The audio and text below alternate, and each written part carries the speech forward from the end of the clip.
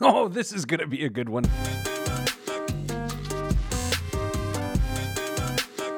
You're listening to Pete the Planner.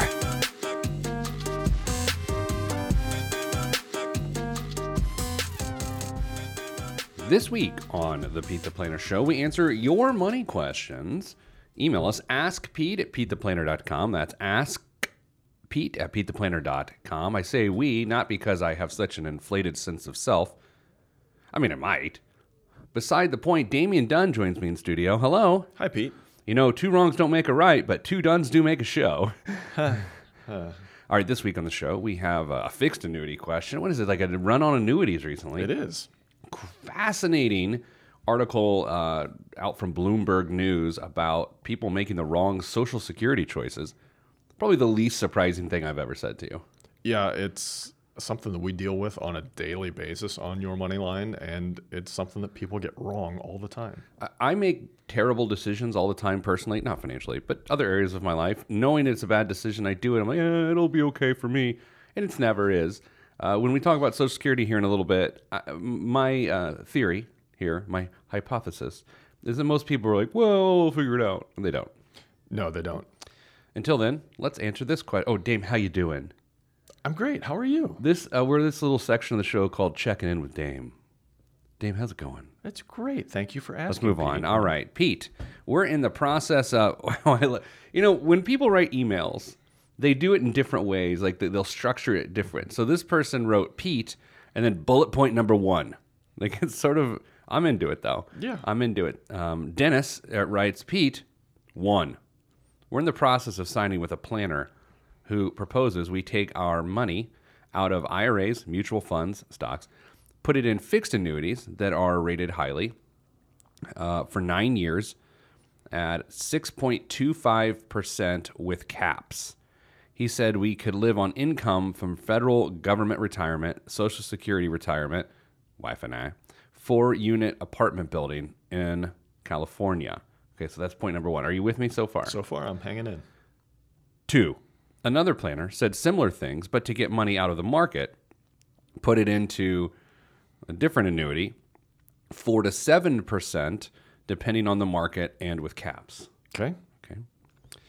Haven't signed. Oh, wait, hold on. I haven't signed yet, but they both predict a big correction anytime soon. 3. Several others have called from a financial website. Is it us? Do we call? Do we call people? I don't think Dennis is on my list. No, we don't call people. But the 2 above are the only ones we've seen yet. This still seems confusing, and I'm very concerned we haven't considered IRS home mortgage in the calculations. Also, don't want to leave something out to bite us later. I'm concerned about market correction, but don't want to move forward so fast. What are your thoughts? Thanks, Dennis. Can we call him Denny, do you think? I think so. Den? All right, dude. Where to begin? So let's start with 1. A fixed annuity with 6.25% at 9 years. That doesn't seem right. No, what's paying 6.25% on a 9-year contract right now? I don't know. And those are strongly rated companies. I know. The first one makes me nervous. Yeah, I'd be curious to know more about it just to see what else is out there. But that doesn't seem right. Let's have a couple things that are important to say. You and I do not operate in the annuity world. Not at all. But we operate on the outside of the annuity world, meaning that we constantly are evaluating these sorts of decisions for people, helping them evaluate their own decisions. Back in 2002, I saw some 6% fixed annuities, but I've not seen them since then. About a minute ago. Yeah. Yeah. There's no way. So I'm skeptical that we're missing something there.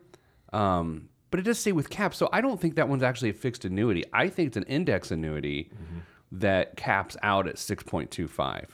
That could very well be.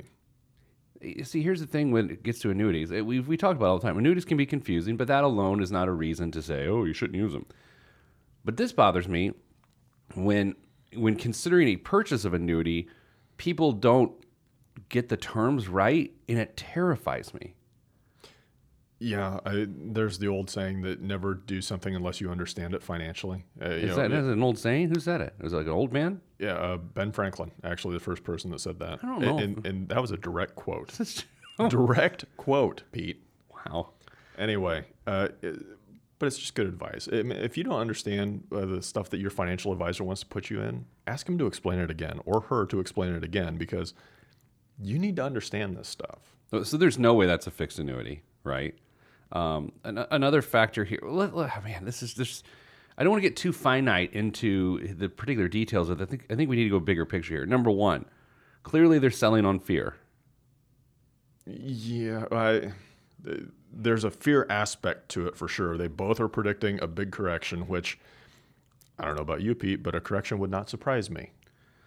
Right. I mean, I would go as far as to say I'm not a prediction guy. I can totally see a correction coming. The question is it worth doing something with your money if a correction is coming? Because the people that did stuff with their money in 2008 that tried to do something different, in the end, have lost out based on what the market's done since then. Now, I also want to say that Dennis makes the comment that the first advisor said that they could live off of their streams of income plus the rent that they get from their apartment building in California. Right. So if this money isn't needed, is it worth being tied up in an annuity? We had a situation like this not long ago. Yeah, it's true. Well, I almost would ask the question the opposite way, though. If the money isn't needed, what's it matter that it's tied up in an annuity? Well, I guess it gets back to what's the ultimate goal for this cash? What's the objective? So if this cash is conservative growth, not a terrible spot, the first one at least, right? Yeah. If the point is income, I don't know. I don't think he really needs it. Yeah. I mean, it's almost like the same question we had a couple weeks ago, but the guy is younger as opposed to what happens on the back end. Yeah. I think I kind of just referred to that. This is like that thing a couple weeks ago where it's the guy. Yeah, it reminds me of that situation that I just talked about. He does make another interesting point. I'm moving on. He hasn't been talked to about taxes and the impact on mortgage calculations, those sorts of things with these advisors. Can we make the assumption it's because these are really about product sales at this point in time and they're not necessarily doing a full financial plan on the guy? Oh man, it could be. He uses the word planner, and immediately I think of somebody that's doing a comprehensive plan. But sometimes advisor, planner, all those those terms are used interchangeably. Shouldn't be. If he missed fixed annuity versus an index annuity, what are the chances that he's calling these people planners and they're not planners? Because I'm going to go back to this first point, that this idea that the person told him that he can live on all these other things, but he doesn't have to tap money of this annuity, very well could be true. But it also makes it seem like that's a great way to sell an annuity that maybe isn't a perfect fit for somebody. Yeah, I agree. I think there's some question marks that are being raised here. Yeah, I'm not saying I distrust any of these people. But I also, the third thing, several others have called from a financial website. What's that happen? Don't take calls from financial websites. I bet there was a steak dinner involved. I love dinner. I have no problems with annuities, but I have a problem with annuities when they're not put in the right situations. I'm a little nervous about this. This guy doesn't understand the difference between a fixed and index annuity. And if you're listening right now and you're like, I don't understand, great, but that means you probably shouldn't buy an annuity right now. The planner thing doesn't feel plannerish. I don't know. You're not car buying here. You're not comparing two cars. They're just really different things. Pump the brakes, Denny. Pump the brakes. Coming up after the break, Dame. What I'm going to do is I'm going to have you make a really good point. I'm going to restate the point as my own, and the listeners will just be tickled to death. You like that? I do. All right, we're going to do that next, right here on the Dame the Planner Show. I'm his co-host, Pete the Planner.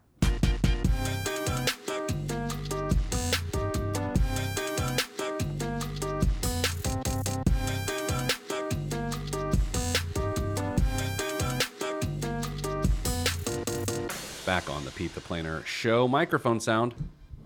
All right, I moved my microphone. Damien, we're moving into a new studio here in a couple weeks, and I think I'm going to replace the old swing arm here. It's been with me since 2009, and it squeaks really bad. Some WD-40 might take care of that. I'm not into dance beats. All right, listen, Dame, was a UV40 joke. Dame, we asked people last week if they thought you were funny to send an email to us that says, Damien jokes are funny, and I have to say, we did not get a single email that said that. It's because people were busy that appreciate my humor. They didn't have enough time to do it. A story out of Bloomberg News via the IBJ said Americans lose trillions claiming Social Security at the wrong time. All right, so before we get into the details of this thing, Dame, this is not surprising. Nothing is surprising about this. Not at all. I always feel bad when I say things like, if you're looking for what the right answer is, generally go against the flow, financially, go against the flow of people running towards what they think is the right answer. Yeah, being a little bit of a contrarian financially usually works out for you. Almost always. Yeah. I mean, really, if you hear something and that's what everyone, well, it's not about hearing something. It's if you see what everyone does, do the opposite and you'll be okay. Think about it. Here's the best way to think about it. Let's say everyone's like bailing out of the market. If you were buying into the market, then you would be buying at a really good price. Absolutely. Consult your financial advisor. Okay, so here's the thing. People can start claiming Social Security as early as 62 years old, Social Security retirement payments. Most people know that. And if you wait until your full retirement age, and I say that with air quotes, but I didn't do the air quotes, but it sort of felt like then you can take it at 66 or 67, depending on when you were born. And then if you wait until as late as you can take it at 70. Okay, Social Security retirement payments at 70. You get a pretty significant increase on the monthly payments for the rest of your life. So that's the score. Dave, do you want to add any color to that before we talk about where this goes wrong? No, let's jump into where it goes wrong, and we will start to fill in the blanks. Okay, so there's some rules of thumb, but sometimes they don't apply. Sometimes people misapply them. But it all begins with longevity. Dame, if you think you're going to live a really long time, when should you take Social Security? 70 years old, or as late as you possibly can. And I think this is a pretty good rule of thumb, even though we don't say rule of thumb anymore because it's a pejorative. But rule of Peter. Pretty good rule of Peter. If you're going to live a long time, which no one knows, but if you have longevity in your family and your health is good and you aren't battling a bunch of stuff, and you get to these ages, 62 and 70 range, just chill and wait till 70. Yeah, it increases your payment for every year that you wait beyond full retirement age. Your payment's going to increase about 8% per year. And while we can't say that's a great rate of return because it doesn't exactly work that way, it just increases the payments by 8%.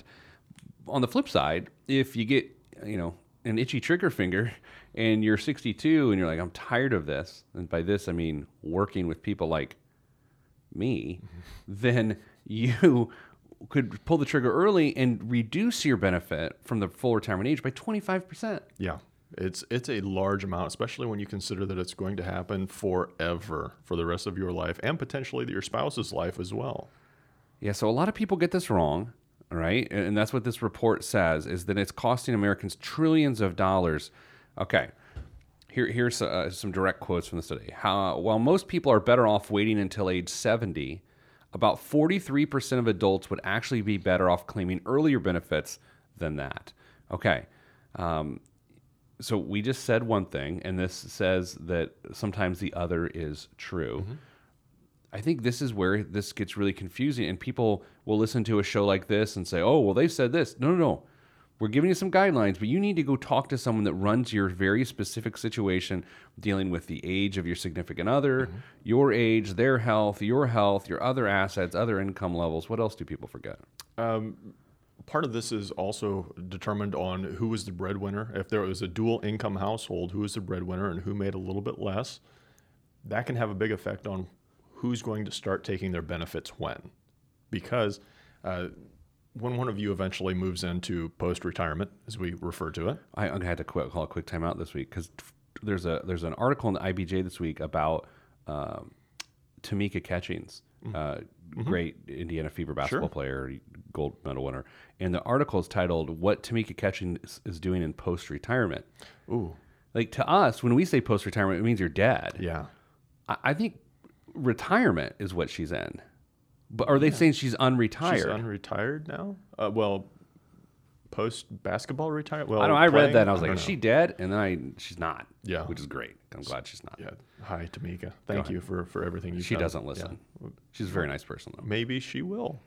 She might. She's very inquisitive.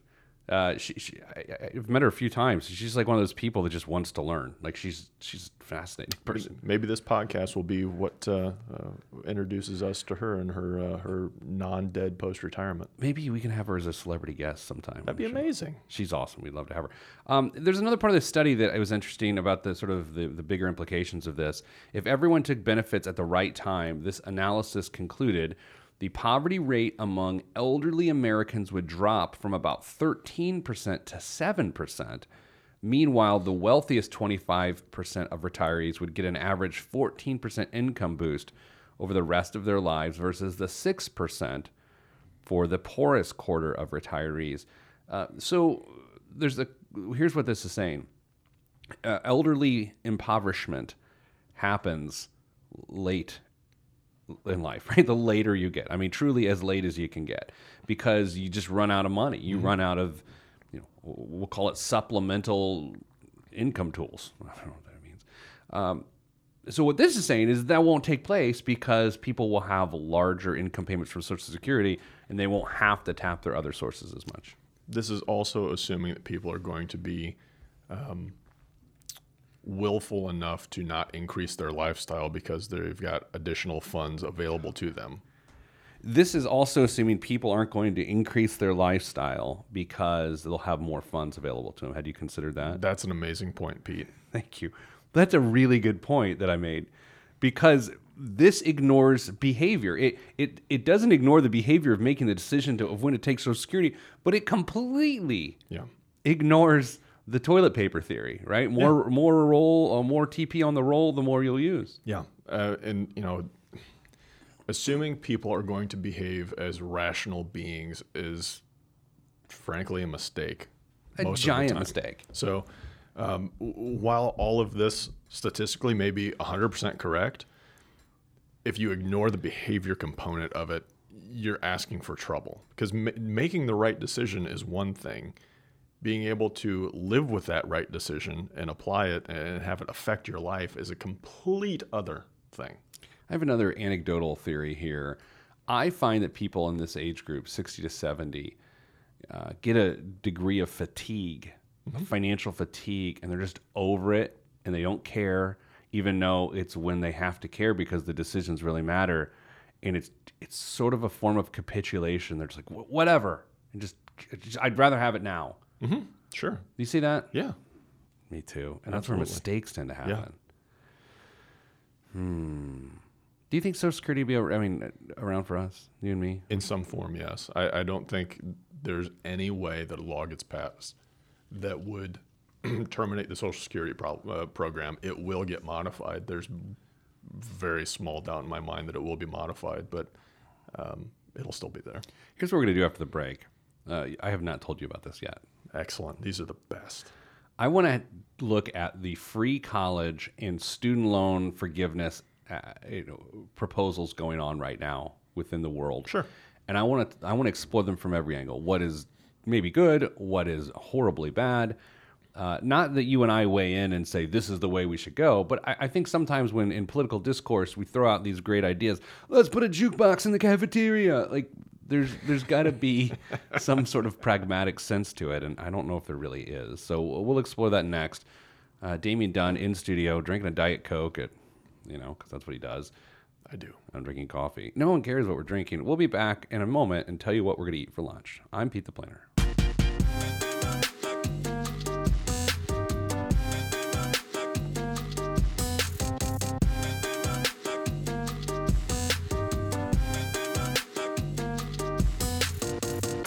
Back on the Pete the Planner Show, talking student loan forgiveness.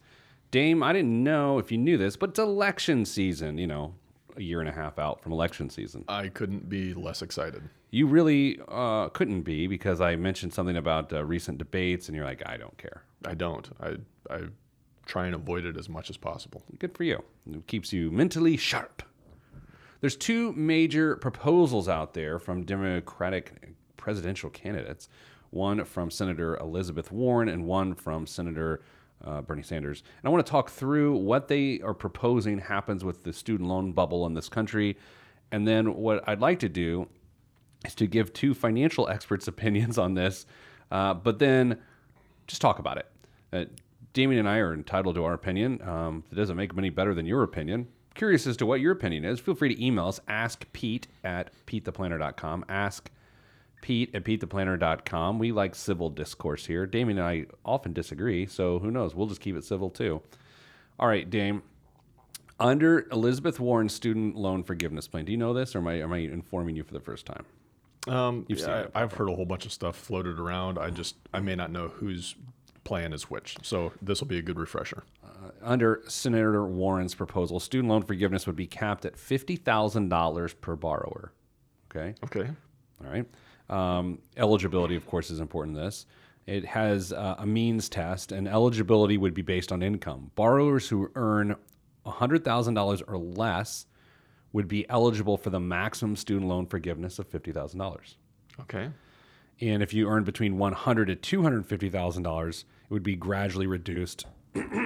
That's just me coughing, because I don't have a cough button, and I don't feel bad at all. I do feel bad, and that's why I brought it up. I'm trying to deflect. Borrowers who earn more than $250,000 would not be eligible for that at all. Under this proposal, Senator Warren's campaign said that 75% of all outstanding student loan debt would be canceled, and 95% of student loan borrowers would receive at least some benefit. Under Senator Sanders' proposal, all $1.6 trillion in student loan debt would be canceled immediately, and there would be no means testing or income qualifications. So let's start there. And we can dig deeper here in a moment. But what do you think? What do you think? I'm conflicted about student loan forgiveness, to be honest. Yeah. It is a. Now I need a cough I button. passed the cough. Yeah. Can Yawns are catching, and now apparently coughs are catching too. I'm conflicted about student loan forgiveness. It's a huge issue that needs some addressing, but it's not like it's a surprise either. There's no nuance in this, No. especially with Bernie's plan. No. This was a cost that was knowingly taken on. It's not like you all of a sudden figure out that, oh my gosh, college is expensive and I'm going to owe a whole bunch of money and it's going to really impact my lifestyle. That's not news to anybody. So this is a cost that you are knowingly walking into when you sign up for it. That should be your issue and not somebody else's. Personal responsibility, I'm kind of big on. So now, to that end, for a long time, students have been sold that college is almost mandatory anymore, and that they may feel like, well, I really don't have many other options, so I've got to go try the college waters and see what happens there. I'm here to tell you that college is not the only option. Which is where my point begins. Well, Okay. I'll pass the baton. All right. Thank you. We just did a hand motion thing, and I feel really weird. So, yeah, it was kind of. Why did we do that? I don't know. So glad there's not a camera in here. I feel uncomfortable. All right. So that's where my point began. So I totally agree with you. I think to take the rest of society who has not gone to college, who does not have student loan debt, and to ask them to absorb as a taxpayer that's gross. I don't like that, because they either didn't go to college because they didn't want to, which is their prerogative, and they didn't want to deal with the financial ramifications of that, or even worse, Dame, they couldn't financially make it happen. So, or they felt so bad about the system that they chose to not make it happen. Thus, they are now still paying for other people's college educations. But and now I do understand it's not that simple, right? Because how these plans are paid for, sort of a magic shell game of tax the rich and this or that. So I think this is unfair to people who did not go to college. I think it's incredibly unfair to people who did not go to college. And I think it's mildly unfair to people who did go to college that fought and scrapped and paid it off. Sure. There's a lot about these proposals that don't give me warm fuzzies. Sure. They just make me uncomfortable. Is there a way to get around this without mass forgiveness? To get around the bubble. Around the bubble without mass forgiveness? No. No. There would have to be some law changes that would essentially make student loans dischargeable way more easily. With bankruptcy. But then a person wipes out their entire financial life. Yeah. The other element to this that Mrs. Planner brought up when she and I discussed this, which we did not agree on this topic, which is fine. It wouldn't be the first, is that this is great or whatever, or it's not great, but let's say it happens, it still doesn't solve the problem going forward of the cost of education. Right. In some way, forgiving all these student loan debt, you could argue it would make college more expensive. Sure. So unless there is a free college element attached to this is her point, this is pointless. And she's right. So let's say you wipe out everyone's student loan debt, $1.6 trillion, which, by the way, dude, think how many people have borrowed for college via home equity lines and 401k loans and all those things that would never get paid back under this. Would put those people at a disadvantage because they did what they could do under the rules to try to finish the job. Sure. So let's say that's all wiped out, and then you've got another child about to go to college, and that child, we're going to do this again and then forgive the student loans another 30 years? There would have to be a free element to that. I honestly have less of a problem with free college education than I do mass student loan wipeout. I think there is an argument to be made for some level of post-high school education to be, paid for. My concern with that, though, is that it starts to get watered down and it becomes basically grades 13 through 15 or 16 or however far that education is going to go. And I'm sure there's some people out there that would say some colleges have already turned into that it's such a watered down offering that it's really not what college was intended to be. And then there would already be premium offerings. Yep. Then everyone would go for the premium offerings and you start over again. Yep, and you're going to have those two tiers. So you're going to have the publicly funded options that are free to the user, and then you'll have the ones that still are able to be achieved by folks with some means, or that just want to take on more debt and get themselves right back into a similar situation. But you're still going to have a different strata of education available to people who can afford it. At the risk of stepping in this mud hole, are there parallels between this and healthcare with the same logic, or with a minute left, or is that a completely different thing? Well, that's a good question. There certainly could be. I mean, I think it's a little different. It's a little more complicated because then you get into pricing of drugs and services and all those sorts of things. It's a little more. And availability of care is I don't know. We probably shouldn't talk until we develop that a little bit more. Thanks, Dad. I just, as we wrap here, I would say this. I don't want people to have student loans. I just can't see that the solution is mass forgiveness. And I could see at least a free college option being helpful for people. But wiping out $1.6 trillion in debt, even if it's a balance sheet move, it just doesn't make sense. It doesn't seem fair, not to me, whose family paid for my college education, but for those people that did not go to college because of the limits of this. I just think that's not fair. So coming up after the break, we're going to hit biggest waste of money of the week, your college education if you paid for it, apparently, and the news. I'm Pete the Planner, and this is the Pete the Planner Show.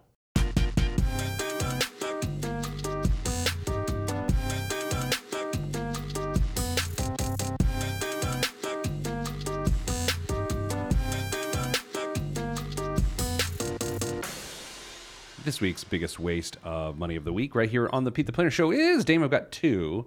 I've got one that's cheap and stupid and expensive and stupid. Which one do you want? Let's go with cheap and stupid. Good, because that's where I'm at. So Fantastic. You really just saved the show flow. The Blackwing pencil. Blackwing's story goes all the way back to the launch of the 602, and I assume it's the 602, in the 1930s.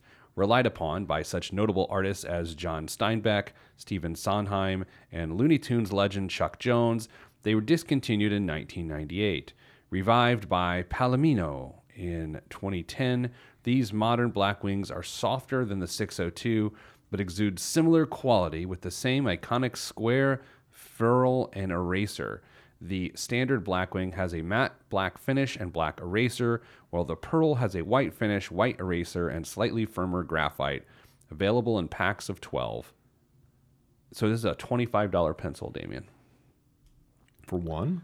A pack of 12, which doesn't make this seem that bad, but I mean, man, people really into those pencils. When was the last time you used a pencil? I'll write with whatever I can find. It just so happens I can rarely find a pencil. My kids, my youngest had kindergarten this year, and so we've got some. Have you seen those really thick pencils? Oh yeah, I love those. I need a thick writing utensil. I can actually write really well with that. I can too. Which I don't know what that says about How'd me. that kindergarten graduation go?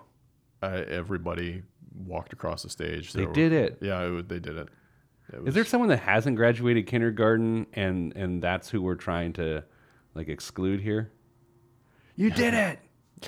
You went to school every day that your parents made you to go. That's right. And you learned about colors and stuff. That's right. The biggest waste of money of the week, part due, is Chernobyl Exclusion Zone Tour. HBO's miniseries following the tragic nuclear accident of 1986 has inspired a surge of interest in the city of, and the neighboring power plant. To feed the need of hungry fans, Atlas Obscura has organized the Chernobyl Exclusion Zone Tour. The 11-day excursion will guide guests through this radioactive wasteland to explore Ground Zero, the reactors and other facilities within the nuclear power plant. Although, as you're visiting the site, keep in mind the wishes of the show's creator, Craig Martin, and please remember that a terrible tragedy occurred there. Comport yourselves with respect for all who suffered and sacrificed $4,225 to walk around a nuclear wasteland. It doesn't seem like a great life choice to me. There was a great line I read this week on the internet, something to the effect of, I can count 9 times I felt bad watching that show all in one hand or something like that. Anyway, I butchered the joke. Why would you go to a nuclear wasteland? I go, yep, we're in a nuclear wasteland. There are lots of places that you could go in the world. A nuclear wasteland is probably not high on my list. I don't know. Dame, this week in Financial Current Events, a guy wrote a column for Market Watch, an opinion piece called "These 16 Money Wasters Are Why So Many Americans Can't Save for Retirement." These are the best. So here's what I'm going to do. I'm going to play... he's a 75-year-old. Big money wasters. Okay, here we go. You know what wastes money, Damien? Can I call you Damien? Sure. It's my name. Tattoos. Okay. $200 an hour my ear. For a tattoo on your ear, $200? What? Yeah, exactly. Tattoos are a waste of money.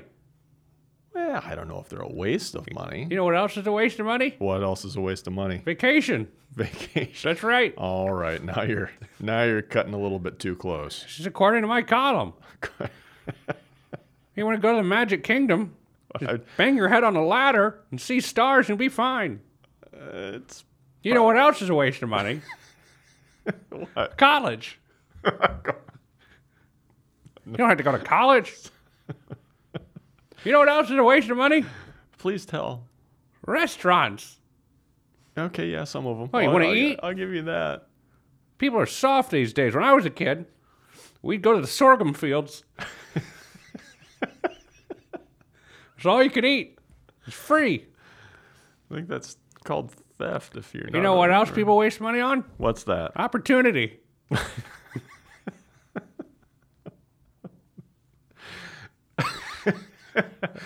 Back to my list here.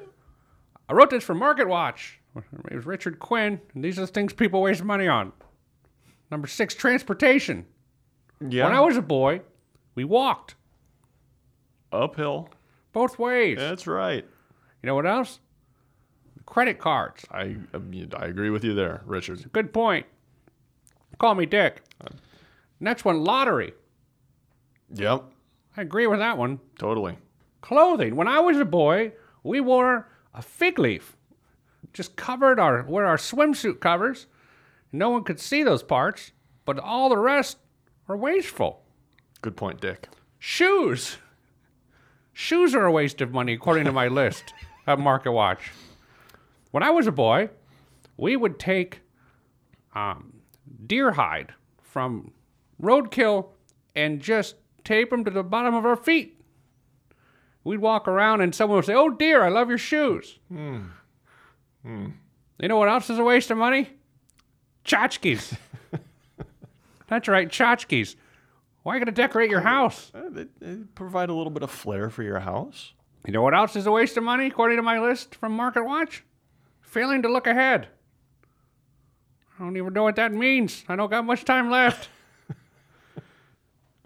Number 13, no backup plans. It's a waste of money. Yeah, you can get yourself into some trouble if you don't plan ahead. You know what is a waste of money? What, Dick? Holidays. Okay. Sure, Jesus was born, but you don't have to buy your cousin a gift over it. Happy Hanukkah. You know what else is a waste of money? Toys. You play with a stick and a hoop? Yeah. Kids don't need toys. Parents spend $6,500 a year on toys. Just take them to Chernobyl and have them play with the lizards.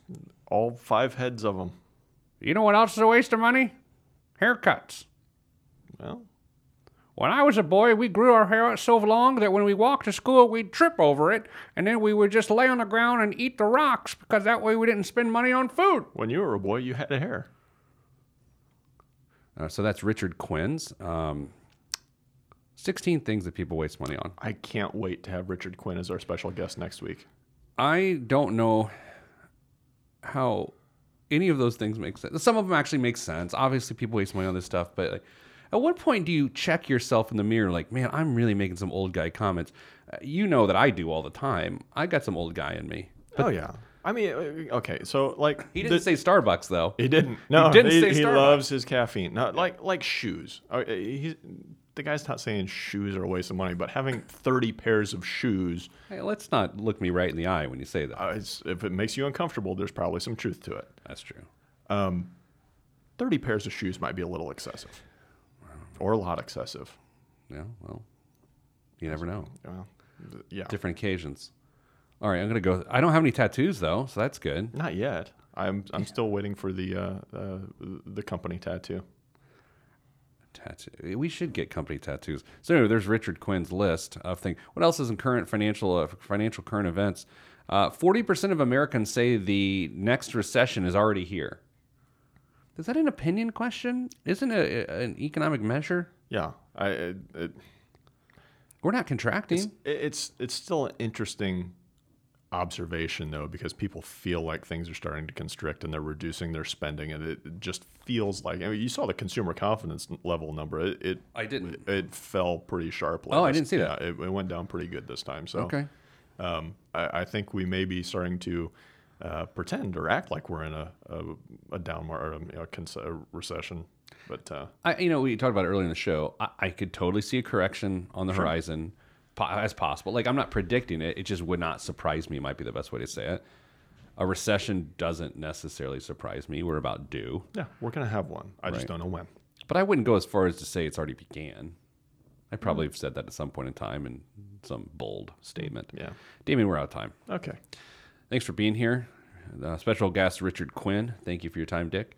And that's all we have time for this week. So I'm sending you good vibes because good vibes are all that's in the budget. Damien, do you think anyone's going to email about that? I hope so. I'm Pete the Planner, and this is the show.